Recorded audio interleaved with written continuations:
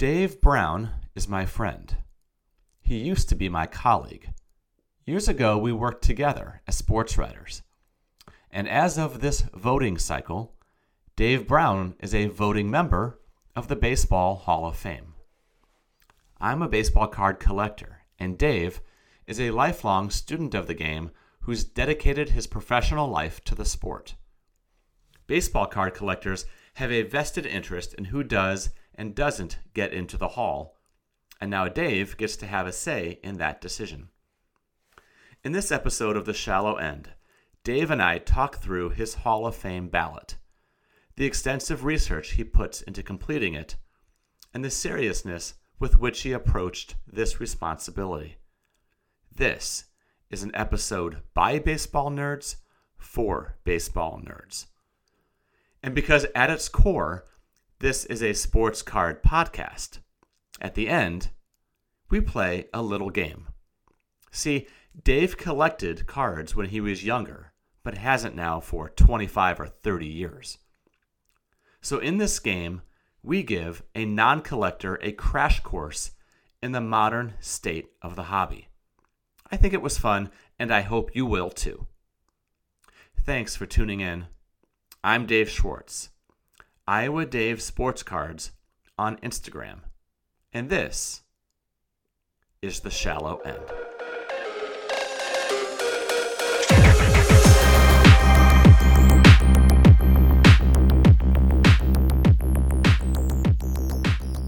Dave Brown, welcome to the show. Dave Schwartz, thanks for having me on. It's been a long time since we talked. It's kind of funny to have this be how we sort of get to know each other again, but I'm glad we did it. It's great. It's been way too long. And for the listeners, when Dave popped onto my screen here, I just got an instant smile. It's great to see you. And I think everyone's going to have a good time listening to us talk a little bit here tonight. I think so. Was that a cue for me to talk more, Dave? Or no, it's just my awkward attempt at the beginning is all that is. So we're going to talk a little bit today about your background, but mostly we're going to talk about you as a Hall of Fame voter.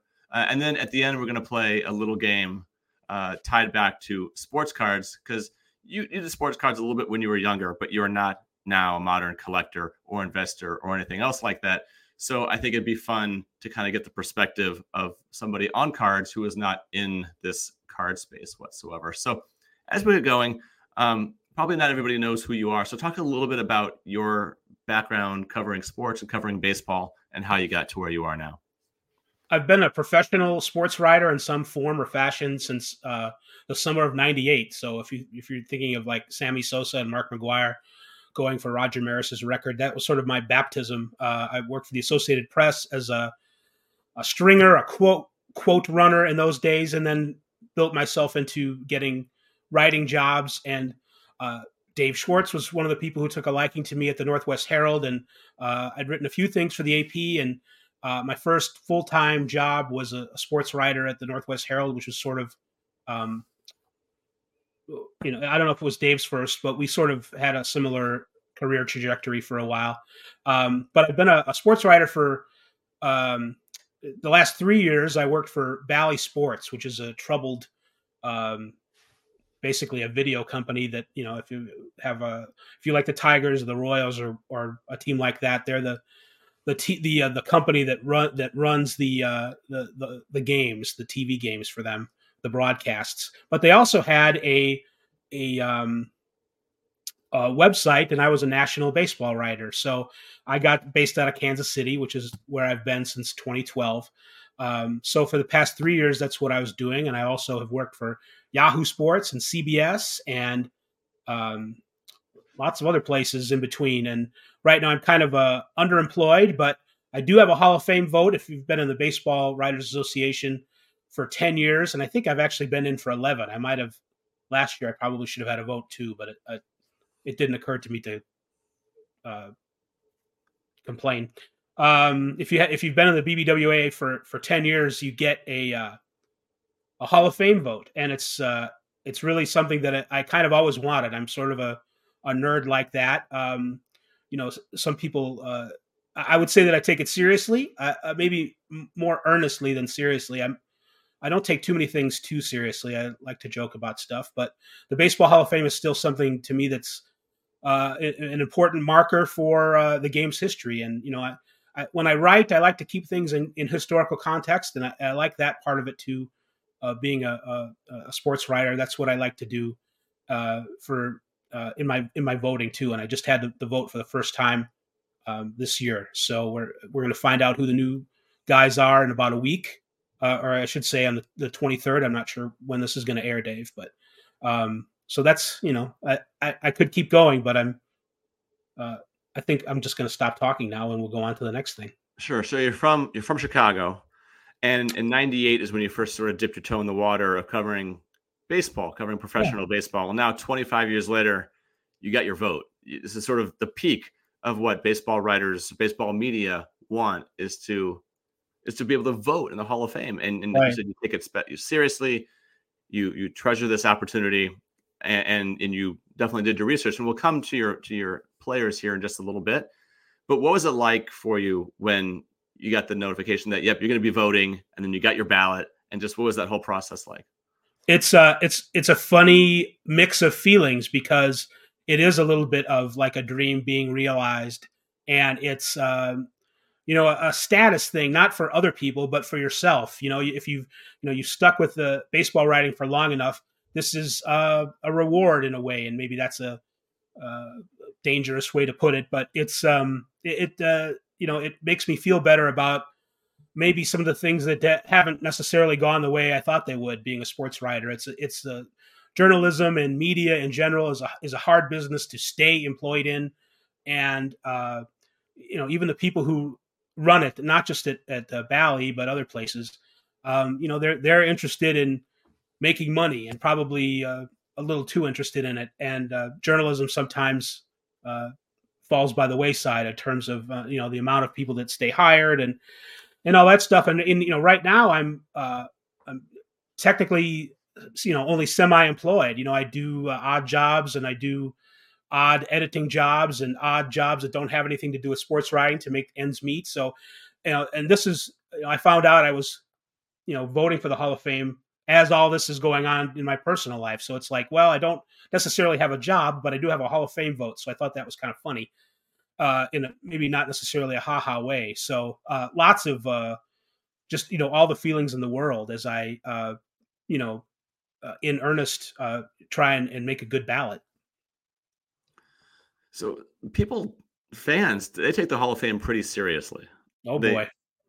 they do. There are borderline investigative reporters out there who are trying to figure out what the vote will be, what the results will be before they're counted, before they're officially announced, and the results will come out a little bit less than a week after this airs. So before we find out who you voted for on the ballot, have you heard feedback when people found out that you were voting? What kind of input did they give you? What kind of feedback did they give you? What did they want to know about your approach to the ballot?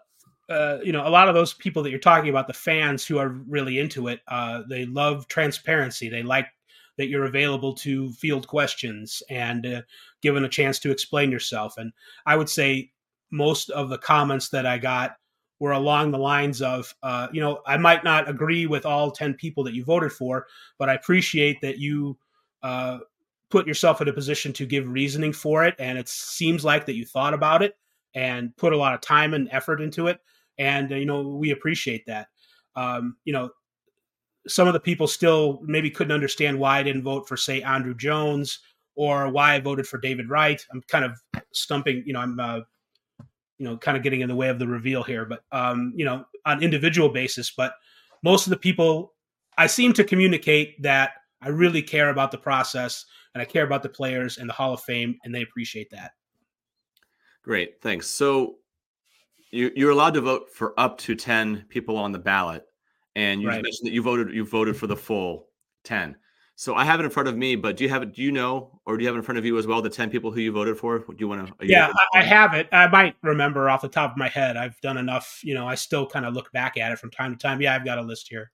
So, do you want to start anywhere in particular, or Do we need No, to? just go. It doesn't matter. Just why don't you just share with us the 10 people who you voted for All right. on Well, ballot? before I do the 10, were a couple of things that philosophies that I took into it.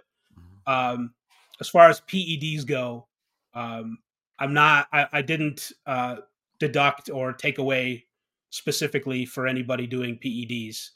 I think the whole thing is kind of vague, and I'm not of a sound enough opinion on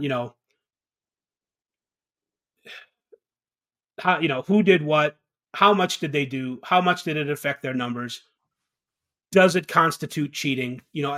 I've had lots of good conversations with ball players, and you'd think maybe most of them would be like, I don't like this guy because they cheated. They took PEDs and I didn't, and that was unfair. And maybe it's because they themselves also took them. But I got as much feedback from ball players that was like, that was kind of the nature of the game.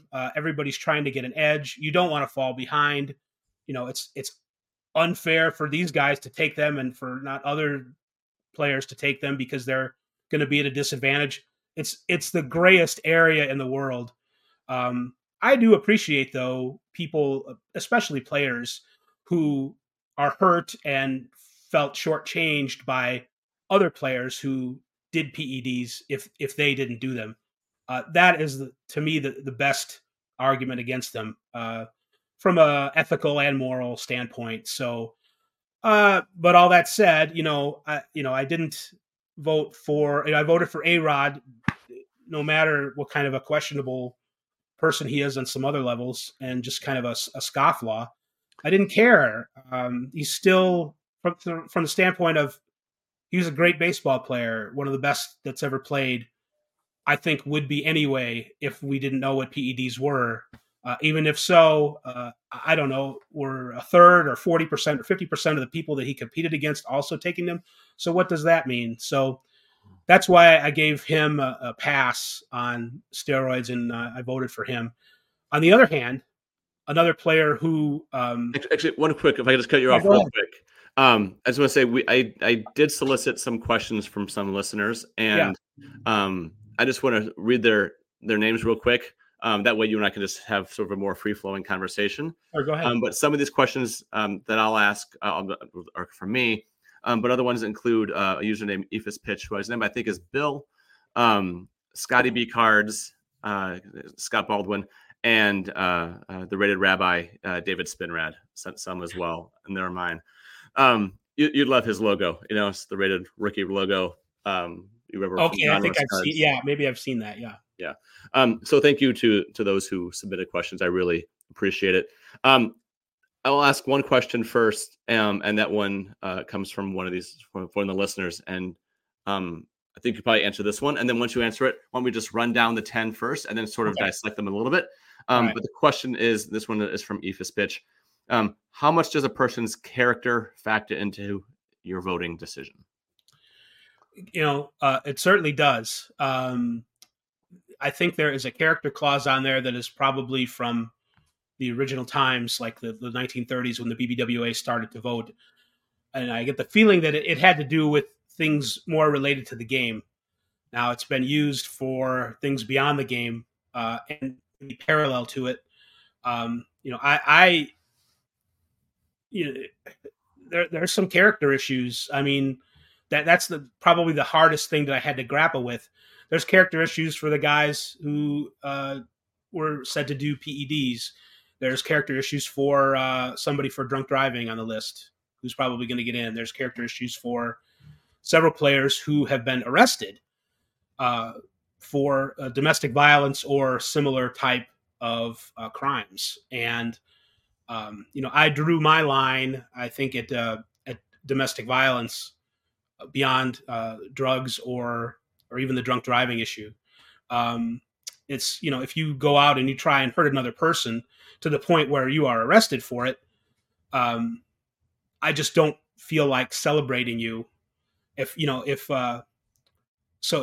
somebody else wants to vote for you, if you are Andrew Jones or even Manny Ramirez or Omar Vizquel, uh, someone else can do it. I'm not going to be the one to vote for them. Great. So I will. I'm going to read off the 10 names, and then from there, why don't we kind of go name by name? And I might read off some of the notable ones you didn't vote for. Sure. Okay, and so here are the 10 that Dave voted for. Bobby Abreu. These are in alphabetical order. Bobby Abreu, Carlos Beltran, Adrian Beltre, who I think everyone understands is going to be receive the most votes, and we'll get in. Todd Helton, Joe Mauer, Alex Rodriguez, Gary Sheffield, Chase Utley, Billy Wagner, and David Wright. And it just cracks me up, by the way, seeing both Chase Utley and David Wright together on the ballot, given their It doesn't history. make you feel old, does it? No, everything else does. That does not. But just given the anger that David Wright had toward Chase Utley from a playoff, I love seeing them. And part of me thinks that Chase Utley should not be allowed in until David Wright gets in. David has the moral high ground. I'm picturing, Obi-Wan screaming, "I have the high ground," over Chase Utley. But okay, so those are your 10.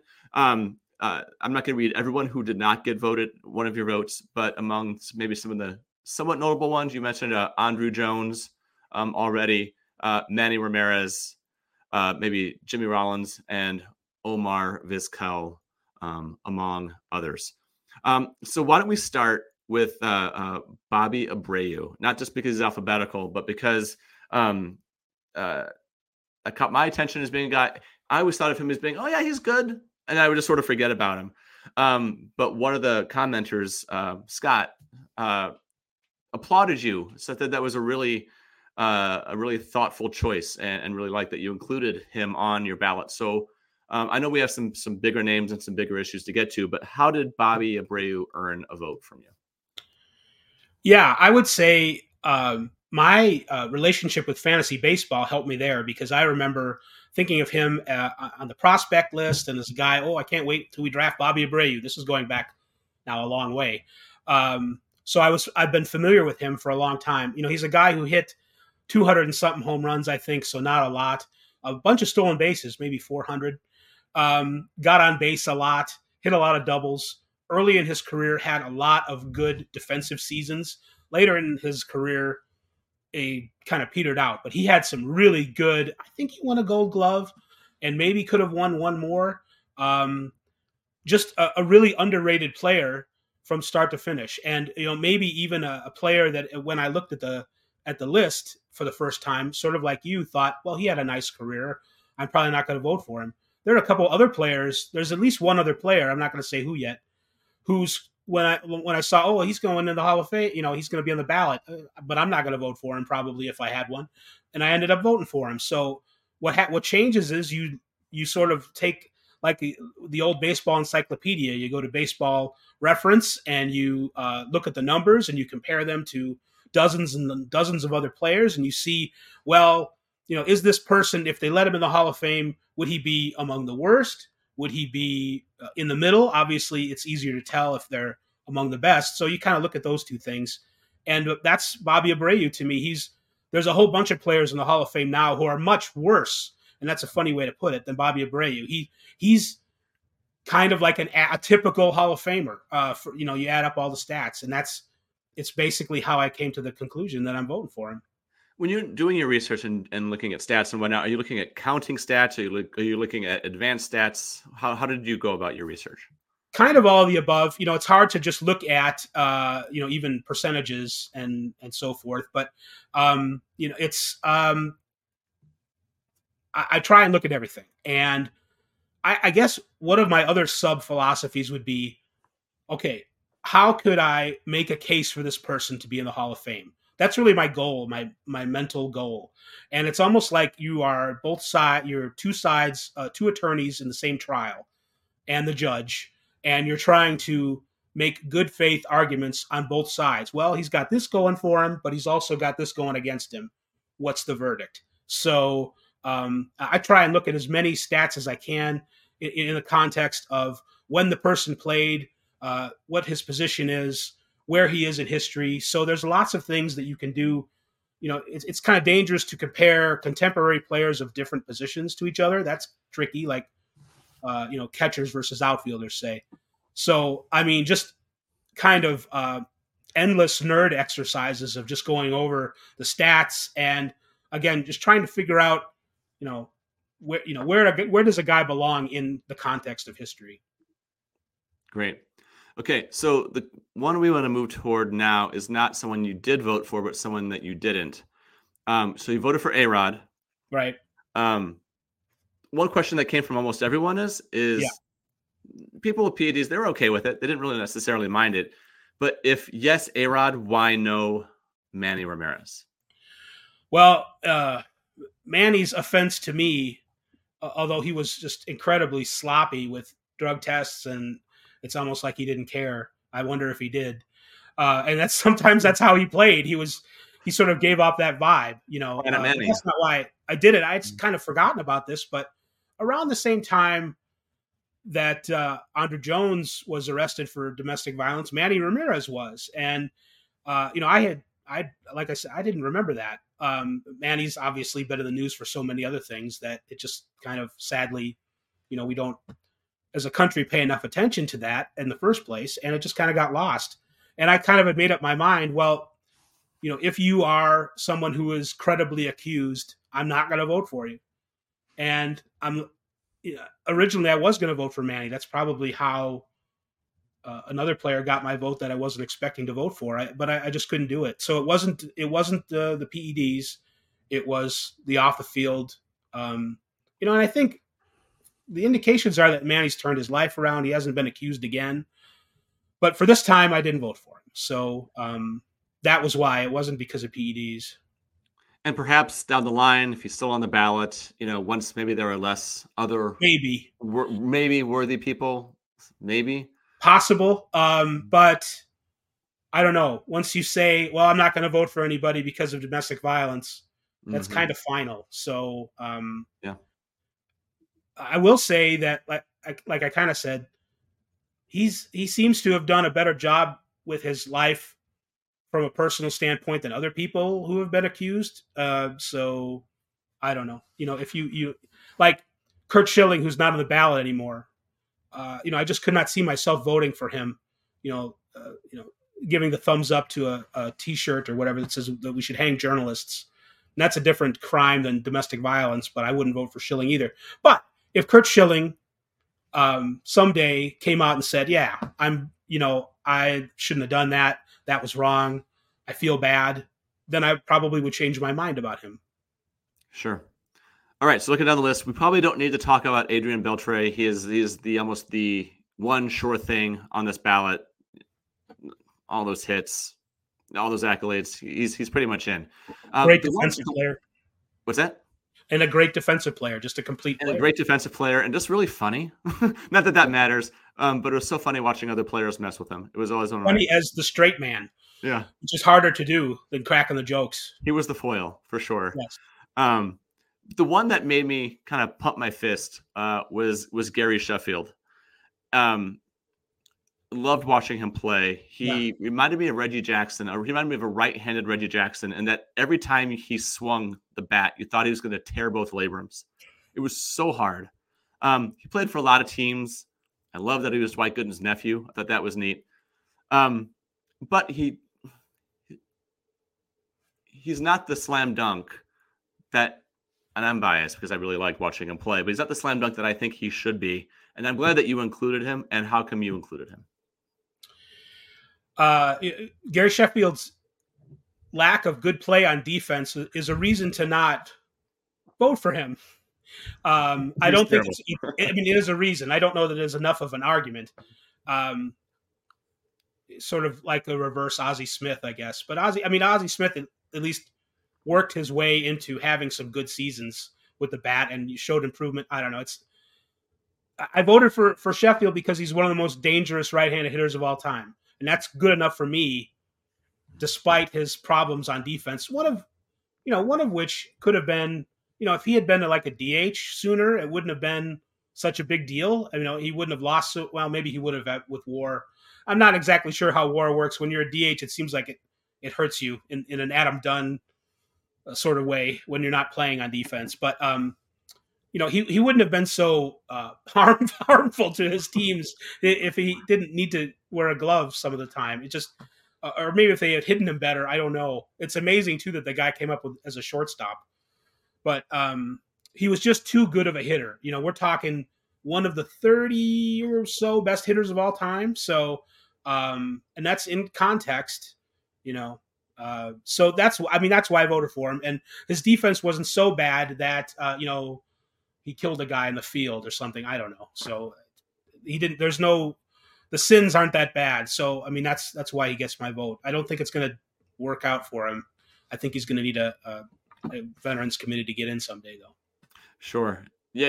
Every few years, I adopt someone who just becomes a sentimental favorite for me. Right? It's Tim Raines or Fred McGriff or someone, and certainly Sheffield has become that guy for me now. Carlos Beltran, just a fantastic player, and played longer, I think, than a lot of us realized. Make the case for Carlos Beltran. Carlos Beltran, well, I don't know how many people know what Jaws is. I don't mean the shark, but there's a system of indexing WAR and peak value, and your best seasons that was basically developed by Jay Jaffe, who's just a fantastic writer for Fangraphs and an independent guy who's done a lot of Hall of Fame stuff through the years, and ranks Beltran as the 9th best center fielder of all time. So, I don't know if that is a little misleading, but still, it can't mislead you that far. 9th is pretty high, is pretty good. Just a great power speed combination. Probably an underrated player. We've talked about a person's character, and he was definitely maybe a big part of what the Astros were doing against the rules with the technology and the stealing of signs. And he was, he's been punished for that, and should have been. And I guess it's a mark against him, but it's something that I forgive, I guess, as someone in a position to forgive for something like that. So he's an easy Hall of Famer for me. He's definitely one of those guys, above Abreu, who's maybe in the middle. Beltran's closer to the top. Sure. Let's move on to the closer that you selected. So Billy Wagner, lefty. I saw him at Wrigley once, hit 102 on the gun as a lefty, and I can't imagine what that would have been like to face. Pretty wicked.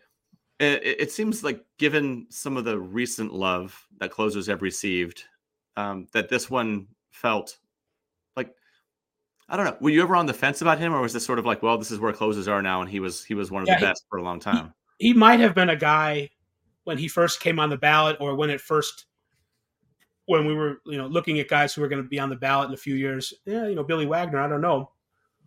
Even though it certainly at the time when you're watching in real time and during his career, that this is one of the best guys of all time. Just the eye test. Of course, Jack Morris passed the eye test too, and it took him forever to get in the Hall of Fame. But maybe the 6th or so best relief pitcher of all time, something like that. The mark against Wagner is the innings. He only pitched like 900 innings, which is really low. But like you said, it not just in the Hall of Fame, but in baseball in general, we are allowing for the participation in terms of importance and money and all that to go to these shorter span relievers who only pitch an inning. He didn't have but maybe 36 or so saves that were longer than 3 outs, and like Mariano Rivera had over 100. Trevor Hoffman, though, getting into the Hall of Fame, Trevor Hoffman was more like the 1-out closer. He had more multiple inning outings than Wagner did, but that was kind of the transitional guy. And he's Billy Wagner, I think, was a better pitcher than Trevor Hoffman. He just didn't pitch as many innings. So to me, Wagner at his best is the way we treat closers these days. 3-out guys. Even though it doesn't compare well to Hoyt Wilhelm, we can't live in the past forever as far as that stuff goes. Right, and while I fully support advanced analytics and even counting stats, all of that too, I think there's also something to be said really for sort of that just a wow factor. Yeah, And Billy Wagner had that. The right. way that he was throwing, he wasn't that big even. I don't Um, think so. and just the amount of torque that he was putting on his arm and his upper body and everything else. He's somebody that you talk about, that if you're getting coffee with someone, if you're having beers with someone and you're talking memorable closers, he's one of the first one that comes up, just because of how dominant that he looked. And I can remember the stuff that he did to even a hitter like when Griffey was with the Reds. And yeah, by that point he was getting older and breaking down. Griffey was, Yeah, but Griffey was one of the, if not the left-handed hitter of his generation. And what Billy Wagner would do to him, the way he would tie him in knots, really made me appreciate what he brought to the game. yeah. You mentioned a player like Sheffield having that wow factor. Billy Wagner was like that too. I didn't necessarily go wow with Bobby Abreu, so you had to look in a few different places, but you could see the wow with Sheffield and Wagner for sure. So let's move now from the wow factor to the opposite side of that, which is Chase Utley. And so, you talked before about positional, right? Position matters. Yeah. So Chase Utley, second base, mostly with Philly, late with the Dodgers. Do you want to take Chase Utley and David Wright together, or is that unfair of me to group them together? Would you rather make the case for each of them one by one? Their cases are a little. Well, I think we're putting them together because of the sliding incident, right? Yes. Yeah. Although that happened when Utley was with the Dodgers, but it did happen against the Mets. And not to Wright, but to Wright's teammate. But Wright was just furious. Yeah. And I saw an interview with Utley who's like, I could have. It could have been worse, which I don't know if he's helping his case or not. But he's like, I slowed down, I think, and I like right before I ran into him, he said I let up a little bit, so it could have been worse. I don't know if anybody believes that or if that can be proven, but okay. So as perhaps unnecessary, let's put it that way, as that slide was, or at least the degree. Yeah, forget the slide. That's a guy who. When I started the process, I didn't realize how good he was either as a player. And we were underrating him when he was playing, mostly on defense, I think, and still underrating him now. He never won a Gold Glove. He should have won at least one or two. Wait, Chase Utley never won a Gold Glove? He never won a Gold Glove. I don't know how close he got either, but he had some, like, as far as Fielding Bible and that's another website that tracks defense. He should have won one or two, and was good late into his career, so he didn't fall off very much either. And he wasn't quite Jeff Kent at the plate, but he was pretty good, and he's had a career that's about as good as the average Hall of Famer. That's another guy who, if you look at all the second basemen of the Hall of Fame, there's 17 or something like that. He's like in the middle. He's like the 8th best or whatever. And he did get he got a late start on his career. The Phillies were messing with his contract because he was, I don't know if it was a Super 2 thing, if we even have that anymore, or whatever. But he didn't get regular play until he was 26. And I remember at the time, it's because the Phillies are working his contract, so he'd be a free agent later. So. And that probably hurt him for counting stats at least a couple times. But Utley is just a great underrated player. I can't, he's probably going to be a guy next year that I complain about more than anybody as far as not getting votes. I think he's under 50% now. He's got a chance someday to get in, but it's going to be a while. Okay, so 3 more, and there's some other questions. David Wright, one of those great sort of what could have been guys. Yeah. Just really unfortunate that he suffered injuries. It's different from Kirby Puckett. Kirby had a longer prime, and then they found something with his eyes, and that helped force his retirement. David Wright, I believe it was his back. And he had narrowing of the spinal column and played in 77 games after age 31. So it wasn't exactly like Puckett, but if you look, there's some similarities there. That's actually it's a different position, but. Kirby David Wright was an amazing hitter. He was a little above average defensively, not, it's not, he wasn't as good as on defense as Utley or some of these other guys we're talking about, but a great hitter, maybe 30 or 35% above league average as far as all the stuff that he did. Hit for power, stole a lot of bases too, had a good batting average. Um, you know, I don't know, he hit a home run in the World Series. If that gets you into it, he's Captain America on the international World Baseball Classic stuff. I mean, some of these things don't matter that much, but there's a lot of wow factor with David Wright too, and I don't know if I'm going to get a chance to vote for him next year for a couple reasons. I don't know that he's going to get over the 5% threshold. If you don't get 5% of the vote, they kick you off the ballot. And two, there's like 3 or 4 guys coming in on the ballot next year, depending on who gets in this year. I might not be able to vote for him again. So, he was my last guy in. His career obviously is short. I'm making a huge allowance for his injury. It's not the first time that we've done that.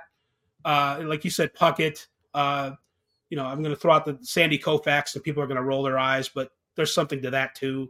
A great player, a really short career, but he was great while he was out there.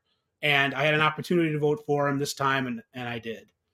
He was, and I'm glad that you did. And I mean, he'll never make it in, but he was one of those guys that if you were doing an auction fantasy baseball, like he was going for 40, 50. Yeah. He was in his prime, and it was just devastating for Mets fans because when he went south very quick. He did. He's probably I've heard him called the best position player in Mets history, which is that Darryl Strawberry and Pete Alonso and other people like that. So it's close. It's really close.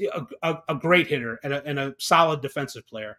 I'd feel even stronger about it if he had better defensive numbers. They're only okay in the whole thing. So, all right. So Todd Helton, we knew this was going to happen eventually with a Colorado player. When, in 93, I think that's the year the Marlins and the Rockies began playing. It was in 93.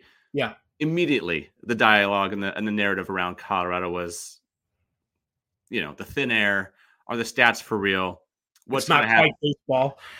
Yeah, right. And what's going to happen when a player spends the bulk of their career in Colorado? What if Dante Bichette had never left? What if Galarraga had spent if he had spent his whole career in Colorado, could be in the Hall of Fame. Todd Helton is that test case now. His numbers were better in Coors than they were anywhere else, sure. But they were pretty damn good. So how come you put him on your ballot? Well, and his numbers were on the road. Like the only thing that I remember off the top of my head is, Todd Helton's, OPS is about what Eddie Murray's OPS on the road was. Eddie Murray played in a harder era to hit in, so maybe that's not a great. But there are a number of situations like that where Helton showed that he was good enough on the road and otherworldly at home to make up for the difference. There are some other factors. I think Larry Walker eased us into this a little bit because so much of his career happened with Coors Field. But he also played in Montreal and St. Louis, so it's not quite the same thing. This is the first more pure Rockies, Coors environment kind of a thing. So I think Larry Walker getting in helped people, as the dude in Lebowski would say, my thinking has been very uptight about this.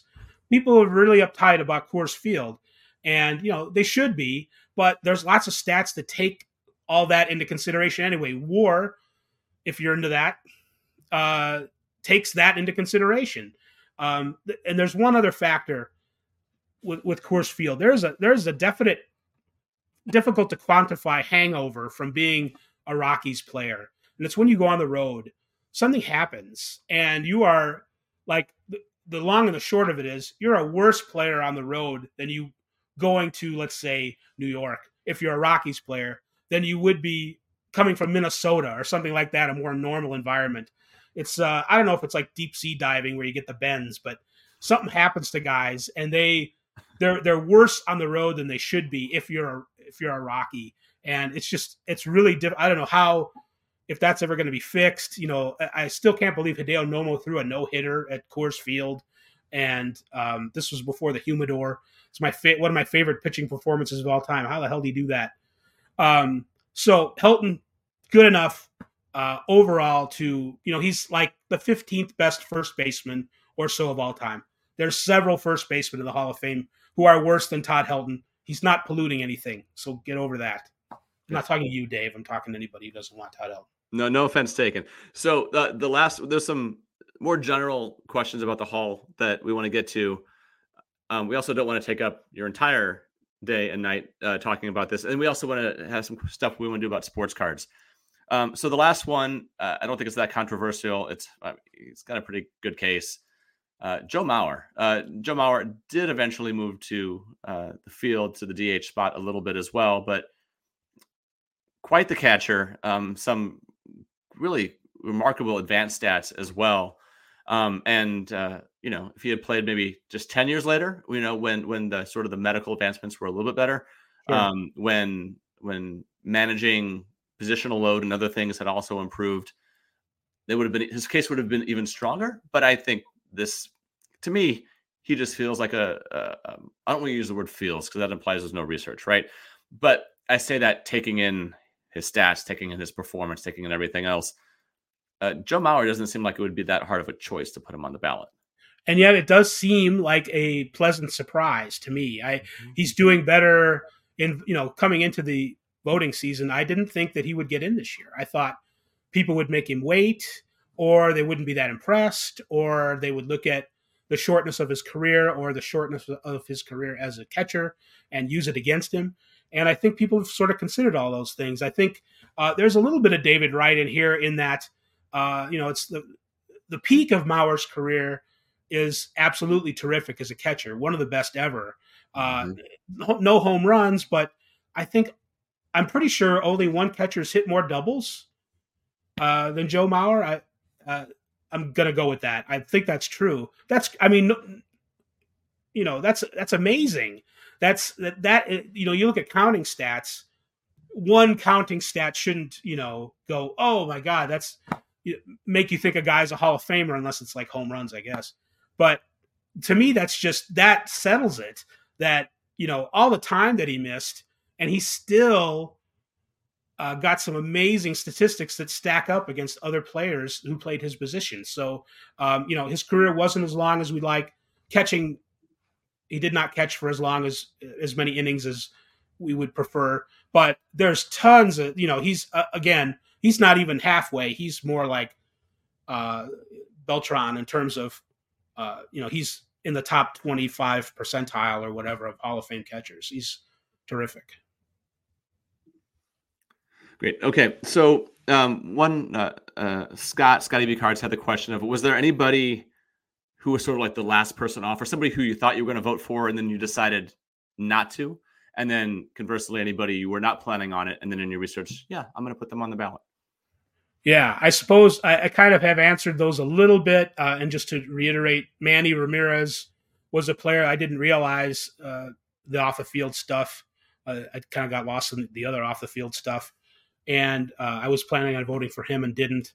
And, Wright was a guy that I didn't expect to measure up and wouldn't have had other players who maybe had better careers or better Hall of Fame careers kind of disqualified themselves to me. So, there are other players who had better careers than David Wright, but he got in because I just, for one reason or another, wouldn't vote for those guys.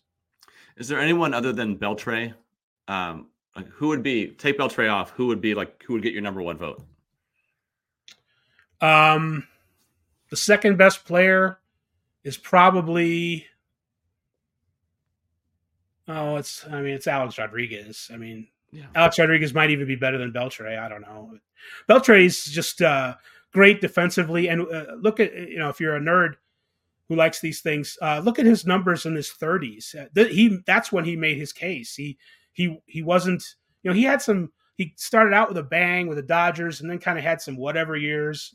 And it wasn't looking particularly good, but he was having good seasons up until the end, until he turned 40. So just a great 30-year-old dude. Right. So Thinking ahead to next year already, even though this one hasn't been announced yet. Ichiro makes the ballot next year. He seems, you know, the most obvious choice for next year. Have Yeah. you looked ahead to next year at all? Is there anybody else that you've Yeah, been I've thinking started to. I've of? started to. Ichiro, CC you know, Sabathia. yeah, Sabathia. Um, there was one more I don't remember off the top of my head, but I definitely. Oh, I mean, I can't imagine not voting for Ichiro. Somebody asked, "Is Ichiro going to be unanimous?" And while I think he should be, I think somebody will take off for the fact that he started his career in Japan and won't vote for him for that reason. And people have other shady reasons and reasons that maybe aren't intentionally shady, but make you scratch your head or shake it. So I think Ichiro probably will get in, but it won't be 100% of the vote.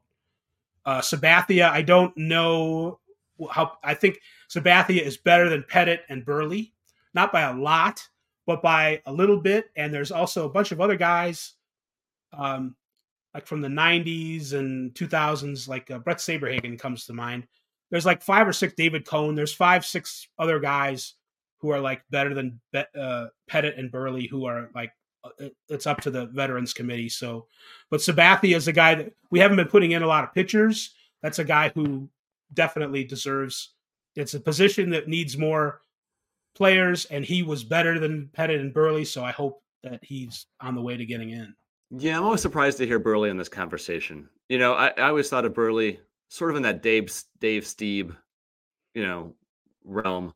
And I think Stieb deserves more love than he gets. And there's been a little bit of a groundswell lately, not for Hall voting, but just sort of an appreciation for what Stieb did. And maybe that's where Sabathia falls. But I do think, too, with the different ways that pitchers are cared for now, the change in frequency with how much they pitch and whatever else, that we're going to have to really change how we think about them, especially when it Yeah, comes I to Hall think. voting. Yeah, I kind of have similar feelings about Burley. He's pitched a no hitter and he had a perfect game and he had really good years of longevity, but he didn't win a Cy Young. He's I got a don't know World how close Series. he came to winning a Cy Young.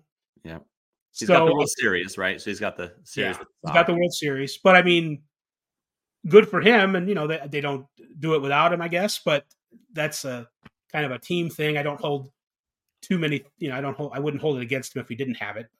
But I just think Burley and I think maybe Pettit is a little better than Burley, but I just think both of them are a little short.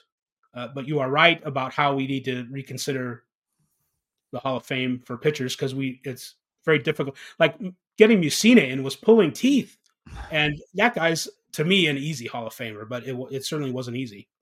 Yeah, and I was just looking now at the stats for King Felix because he's up next year as well. And the more I looked, if Sabathia is borderline, then Felix is probably not even there. Well, Felix is another guy. Sort of. I mean, he didn't have a huge injury at the end, and his peak is disappointingly low too. Mm-hmm. But Felix is a guy I'm going to look hard at to see, in kind of a David Wright sort of way, if he deserves it, because he had a wow factor for a while anyway, and the stats don't necessarily bear it out, but we'll see. I'm going to give him a shot.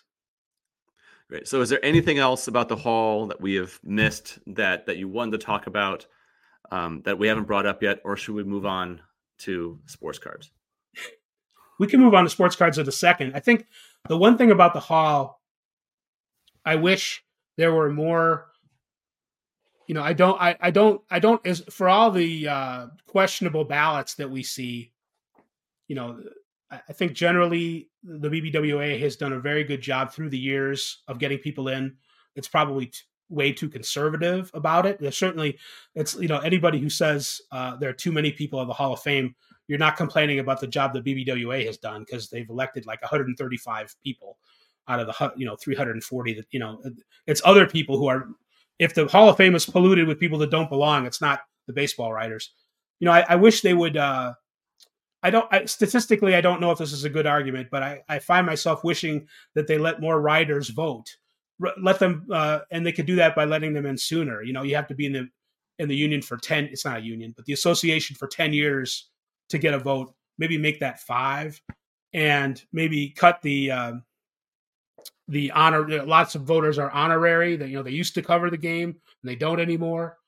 And you can do that for up to 10 years. Maybe make that 5 years. And if you're not working anymore as a baseball writer, but then again, you can find fault in any subset of groups. If you look at 400 votes from fans, and I don't mean yahoos, I just mean people who we consider thoughtful people.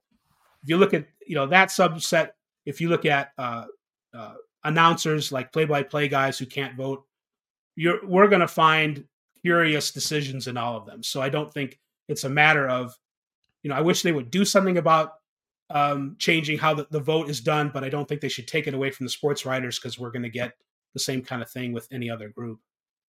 Yeah, maybe like you said, maybe just add more people to it. Certainly broadcasters, right? I mean, now that they have let MLB.com for a number of years now, those people are in the union, and those people vote for the Hall of Fame. And the opinion against it was, well, they work for the team or the league, so don't do that. And that's kind of the deal with the broadcasters. Like Vin Scully didn't have a Hall of Fame vote. He probably should have. And I think it was you can't trust Vin Scully. Come on, exactly. But he didn't write, quote unquote. Yeah. But that's not true either. He didn't write like 800-word columns, but he definitely wrote in terms of speech, getting it out there, and notes. And he didn't publish those, but it's a different kind of writing. And so like Jason Benetti should have a Hall of Fame vote, just to bring up another guy. Add those people to the pool, and we'll get better results. The people, the randos out there, that one guy who only votes for Adrian Beltre and nobody else, or votes for A-Rod and Manny to make a statement and nobody else, or has other curious and spurious reasoning. Those guys become less important the more people you let vote. I think that's I don't know if the math is going to work on that, but that's the thesis I'm going with. Sure. You wouldn't necessarily have to change the percentages. When you were younger, did you collect cards? I did. I remember what would be my first 1980 Topps would be the first time that I would go to. It would be White Hen, or usually White Hen. Do you know what that is, Dave? I do. It's like a 7-Eleven or a... Yes. It's like a 7-Eleven, regional 7-Eleven type thing. That would be the one I'd walk to White Hen, or with my mom in the car, or go to a gas station or whatever. And so 1980 Topps. So like the Rickey Henderson rookie year, that's my, I have a few of those, not in great condition, but that's the first year where I collected cards in earnest. Good. And then, so what was your background then? Like, how long did you collect? When did you give it up? But what were sort of your prime? Yeah, I still got most of the cards in the basement over here on a shelf, but probably should do attic for terms of moisture. But so I got into it big time. Just going to just collecting the cards and trying to complete sets. I didn't think about it in terms of dealer or selling to make money until I think Griffey's rookie card. This is now, I'm 17 when that comes out, and the Bill Ripken error card. And I remember going to the gas station across the street and getting at least two, can I say face? That's what it said on his bat at the bottom, and that shouldn't have gotten out there, Bill, and that was terrible. But so we kind of jumped from getting the Topps cards to as an 8-year-old to getting the NC-17 rated Bill Ripken card and Ken Griffey. And shortly after that, I did get into a little bit of collecting, as far as going to shows and getting autographs and getting cards, and like being an associate dealer. Like I got to know a guy who was doing a table at Holiday Inn, and I would help him every once in a while. So a little bit. Okay, good. But it is safe to say that really for the last, who knows how many years, 25, 30 years, that has not really been a part of your life, the cards. Much less so. Every once in a while, go to Target or whatever and get a pack and share them with my kids. Mm-hmm. And just, they like soccer a little more than baseball anyway. So it's definitely not how it used to be, for sure. Well, let's finish up here by playing a little game. And so since the last time that you were part of this hobby. Things have changed a lot. There was a big boom just before the start of COVID and into COVID when prices started to go up quite a bit, and people had a lot more time on their hands. And if you listen to this, you know the story, but just sort of explain to Dave that people who were in the 80s and 90s came back to it, and values went up, and they've come back down here in the last year and a half, 2 years as well to some level. But we're going to do 6 rounds of this. I'm going to give Dave 2 players. 4 of them are baseball, 1 football, 1 basketball. And I'm going to name 2 guys. Like, who knows? I'm making this up, but it could be like Wilt Chamberlain and John Morant. And the question is going to be, which one of them has the highest sale ever for one of their cards? And it's not a gotcha thing. They're not all the young person compared to the old person. It's kind of a mix of it. So we're just going to see, for someone who hasn't been around for a long time, what kind of makes sense to you and what doesn't, and just kind of want to get your reactions as well. Okay. Good. Thank you for being a good sport about this. All right. So because you are from Chicago, because you grew up as a White Sox fan, we will start with the Sox. And then the 2 players are Frank Thomas and Louis Robert.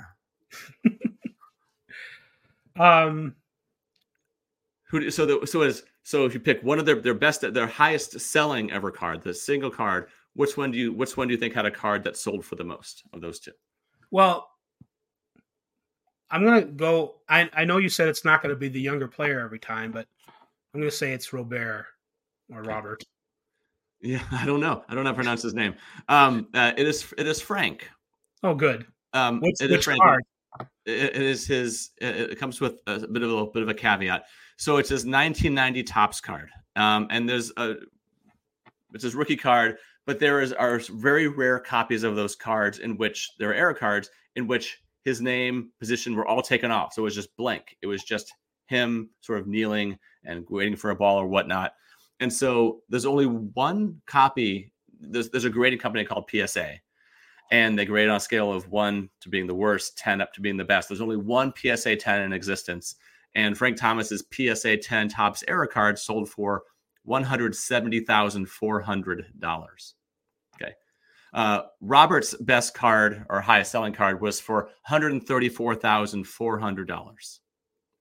That's still a lot of money. Still a lot of money. What's interesting, it was sold in February of 21, which is right during the boom. What's interesting, though, is so Frank has the highest one. Roberts is right below that.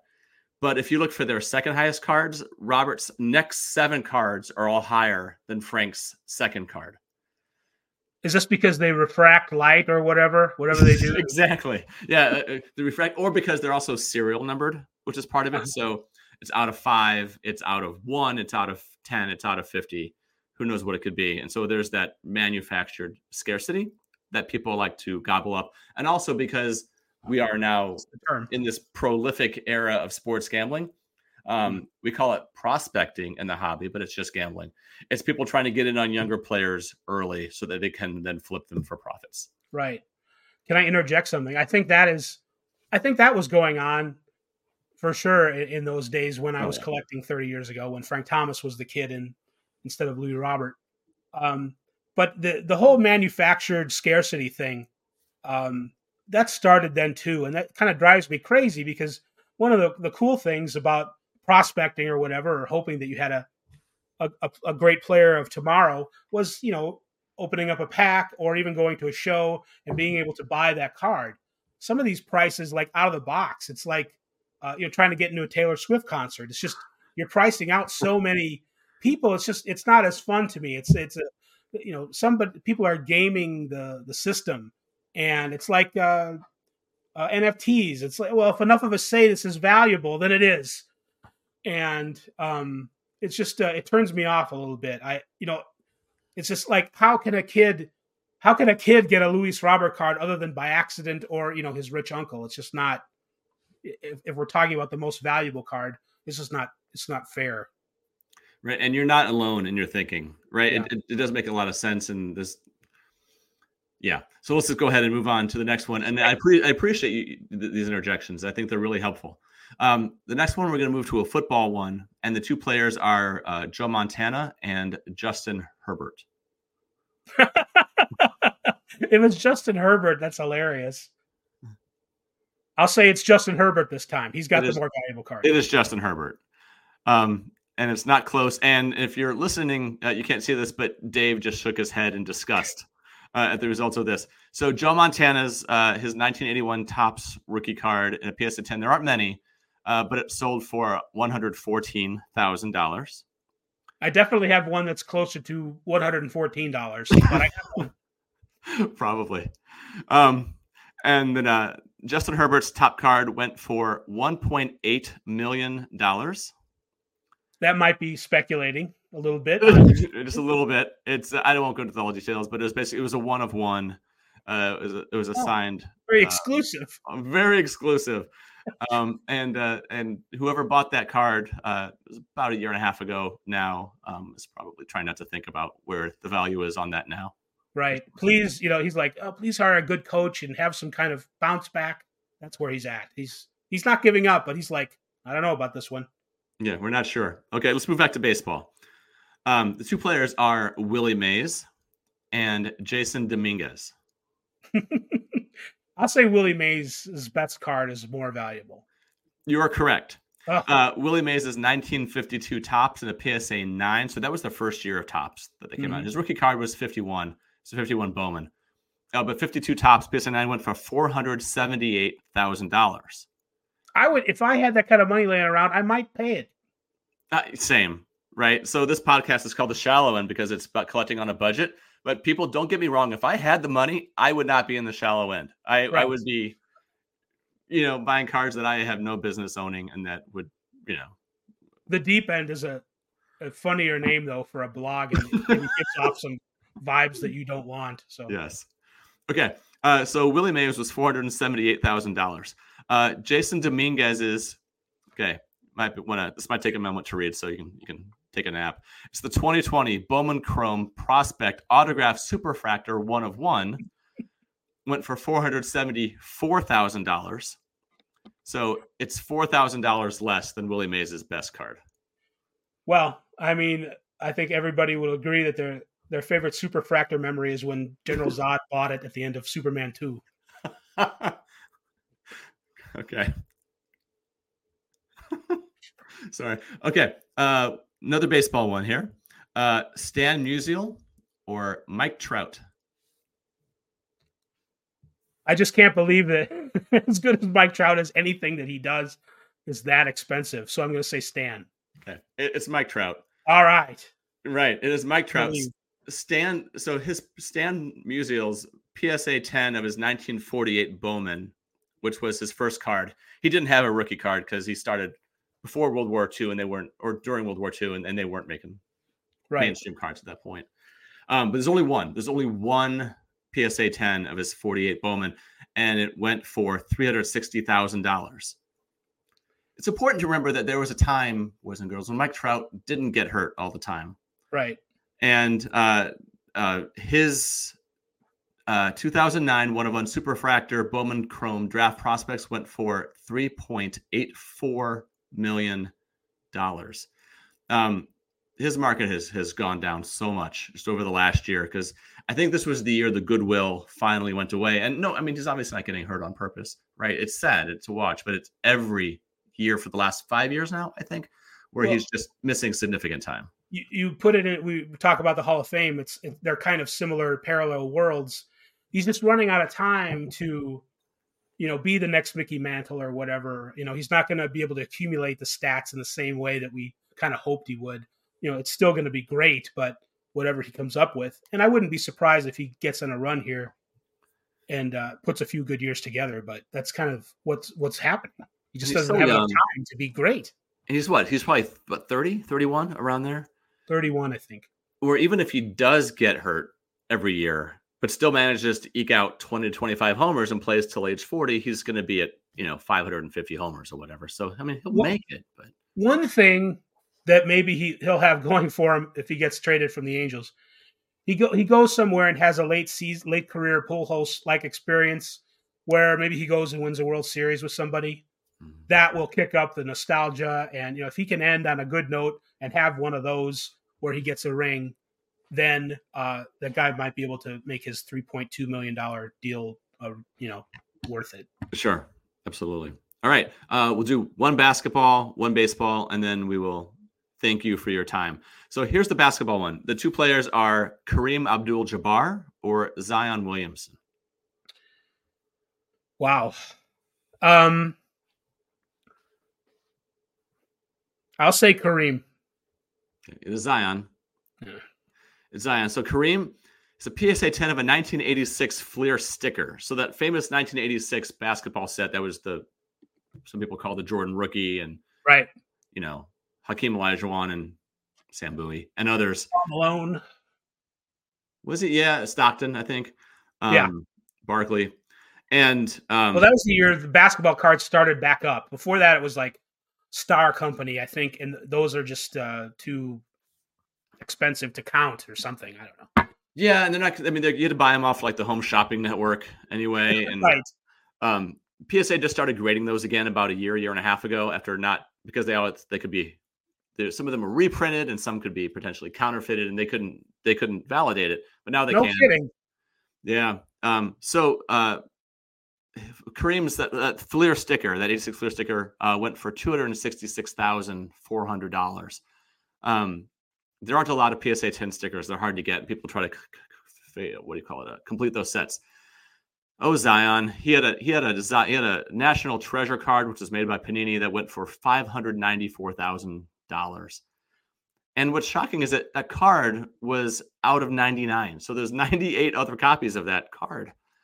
Oh my goodness. Right. Which not that went for that much, but Zion was really the face of that boom that I was talking about before. He came out right at the right time for everyone just to sort of dive at.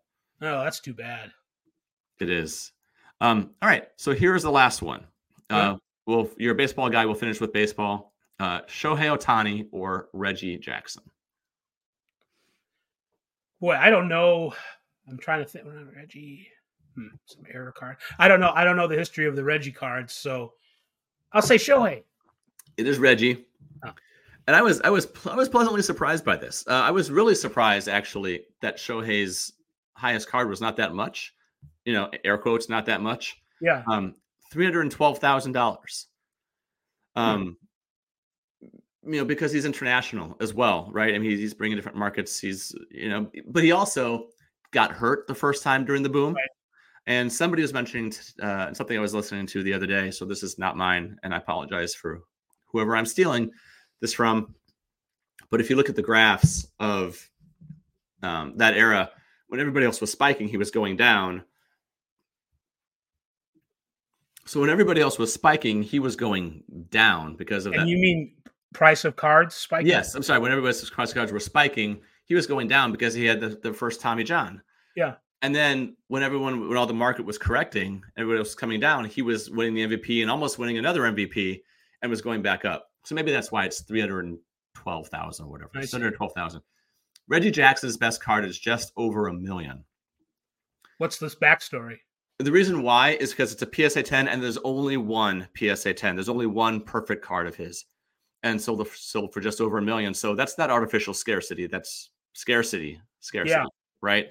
Good old-fashioned scarcity. Right. Just because they made crap back in 1969. They were trying to, the card quality was from the late 60s to the mid 70s wasn't great. Right. And yet one somehow managed to sneak through and survive and be graded by others as being perfect. And so you have that one and it cannot be replicated.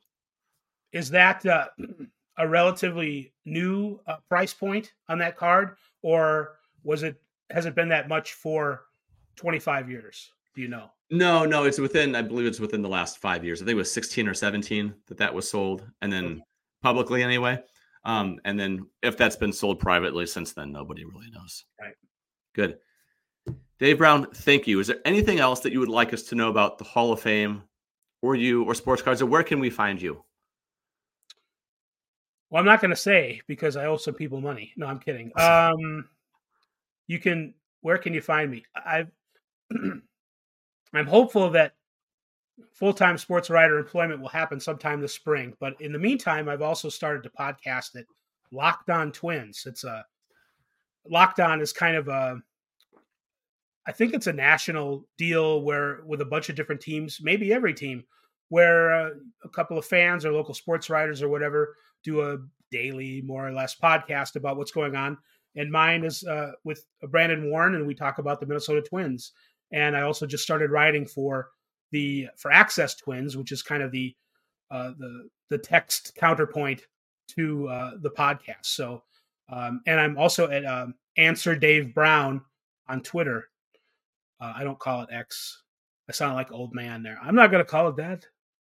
But so those are the places where you can find me right now.